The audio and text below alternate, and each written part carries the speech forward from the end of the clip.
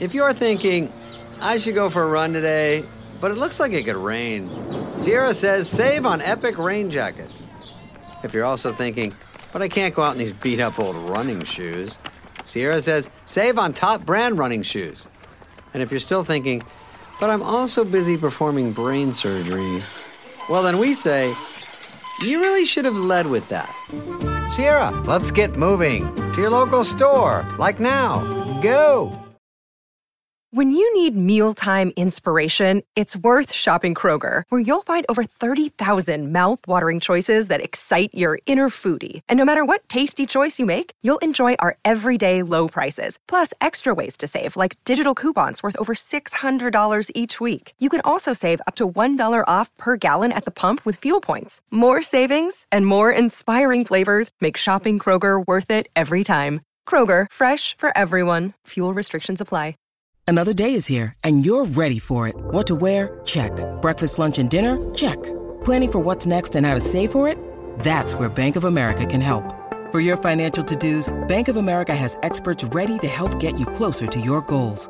Get started at one of our local financial centers or 24/7 in our mobile banking app. Find a location near you at bankofamerica.com/talktous. What would you like the power to do? Mobile banking requires downloading the app and is only available for select devices. Message and data rates may apply. Bank of America N.A., member FDIC.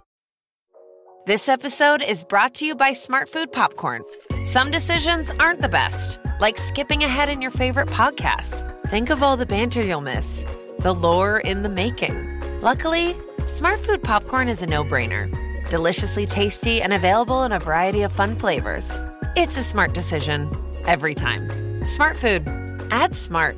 To learn more, visit smartfood.com.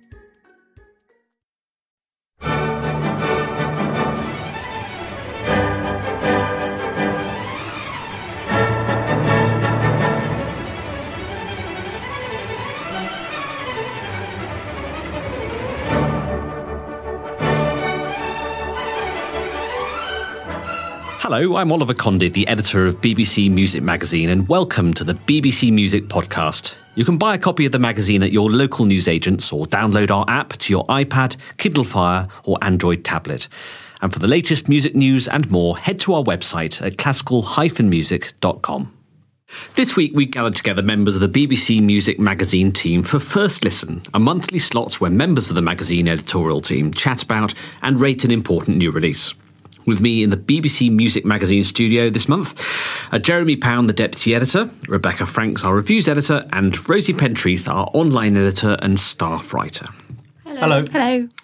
This month we've been listening to a recording of works for violin and piano on EM Records, featuring no less than 4 world premieres. Playing on this brand new disc are violinist Rupert Marshall-Luck and pianist Matthew Rickard. So, will it prove to be an English idyll, or, much like our weather, a bit of a washout? Before we get talking, let's hear the opening to one of the world premieres on the disc, the Sonata for Violin and Piano in B minor.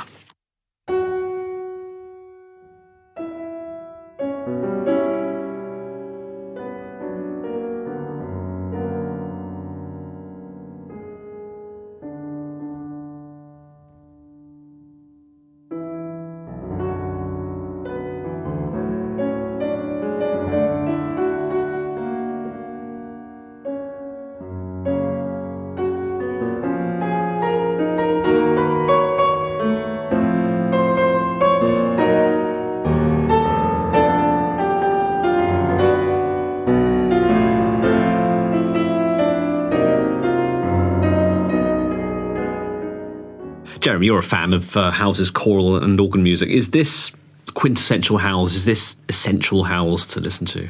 I think you can hear his voice developing here. I mean, he didn't really start writing choral and organ music in earnest, or certainly choral music, until later in his life. That's where this very, very distinct voice really develops. And it's also his best-known music. It's also, I'd suggest, his best-crafted music is his choral music. And, of course, you can hear Howells's choral music. You know it's Howells the moment you hear it, with those angular chords, the slightly sort of meandering direction he takes them in.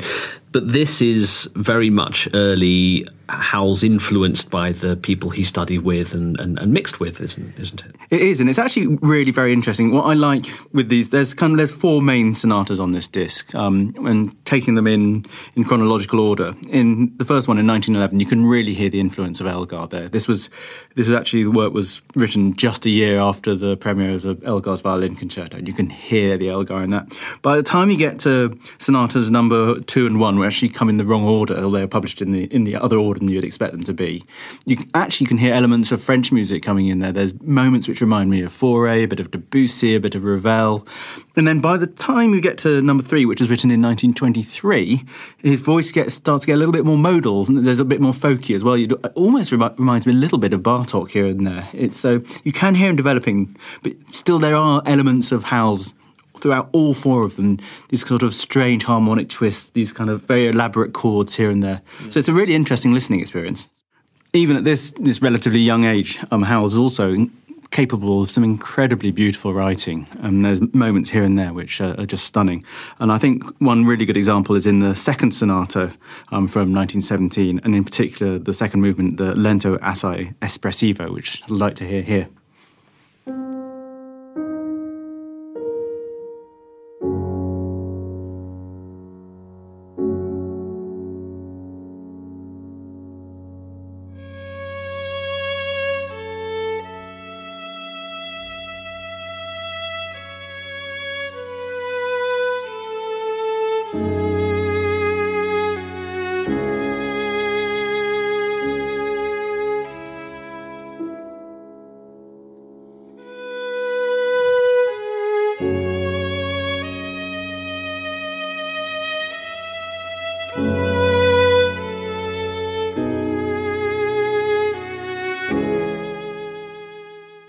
So, Rebecca, the sonata in B minor, you can tell from the start that it's Howells. By the time we get on to number 2, and, this is Howells as we know him, isn't it? It's interesting reading some of the comments at the time that he made when he was thinking a lot about sort of the ideas of musical form. In the first sonata, which was actually written second, it was originally described as a fantasy sonata, this sort of very English idea of the fantasy, which was quite prevalent at the time. And it's in this one sort of long movement. He described it as having a sort of triple mood. But he's kind of thinking at that time, he's looking at ways to sort of both engage with the traditions of sonata form and experiment more and push things forward. I think he felt that was quite an important thing to be doing, and he was kind of searching for his musical voice, and it's interesting to hear those concerns coming through. Of course, on the disc, apart from the sonatas, Rosie, there are these wonderful miniatures, a couple of which have world premieres as well. Yes, between the sonatas, there's the slow air and the country tune and the cradle song. I did enjoy hearing how his style developed through the sonatas, but these are really nice sort of delicate snatches of his composition style in between. Especially the cradle song was very lyrical and very beautiful. Well, let's hear one of these wonderful miniatures, the Lento assai espressivo, which in fact is a world premiere recording. It doesn't have a date, but written round about sort of 1918.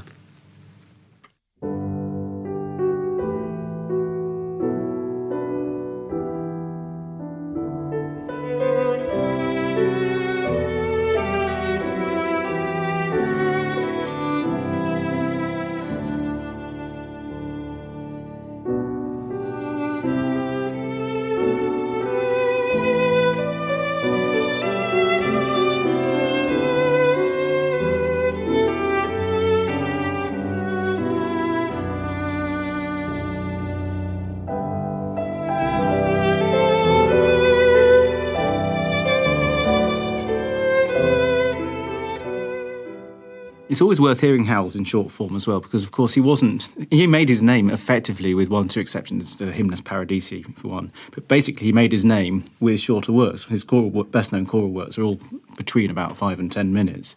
And he is a master of the short form. And it's interesting to show that he was good at it with the sort of chamber forces rather than just choral forces as well. And it's lovely to hear that influence from Finzi as well. You really get a sense that there was, the pastoral language coursing through his veins, and yet Howells was able to sort of take that on further, but still keep that essence of Englishness. So although you get this angularity, if you like, you still get a sense of location, I think, in this work. And actually, I think they're very effectively played, the miniatures. I think Rupert Marshall-Lark and Matthew Rickard do a lovely job on capturing the atmosphere instantly in those and creating these little snapshots. Yeah, I especially love that there's a moment of double stopping in the Cradle song, and it's very beautifully approached, very delicately done. I feel sometimes there could be a little bit more sensification, I think, from some of the playing. I feel there are a couple of intonation problems now and again, but I have to say that this is a wonderful endeavour. It's wonderful to hear Howells's work altogether, because it makes for a very interesting progression, as we've discussed. And then they've done a lot of work as well, I think with Paul Spicer, who writes part of the booklet notes, in preparing these pieces to be recorded for the first time. So the 1911 sonata was in the Royal College of Music Library, and they've made a lot of editorial decisions about that. A lot of work has gone in behind the scenes as well on the scholarly aspect of it, I think. So the interesting thing about this record is that this is all early Howells. This is before the sort of almost existentialist angst that Howells went through in 1925. Jeremy, perhaps you can tell us a bit about that. Yes, Howells is kind of, again, he is quite famous for a lot of his later works. He reflected the fact that his son Michael died at a young age, and it took him a long time to recover from that. But this was before all that, but his life was hardly untroubled at this stage. He didn't serve in the war because he was actually diagnosed with Graves' disease and was actually given 6 months to live in 1915. So he had that hanging over him. And although he kind of effectively made a recovery, that must have really psychologically affected him. He had friends at the front, particularly Gurney.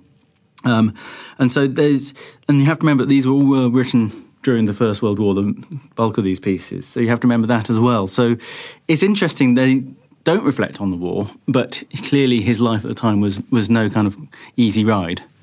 And of course, later on, after 1925, when basically his second piano concerto was lambasted, he retreated up into the organ loft and basically spent most of his time writing choral and organ music.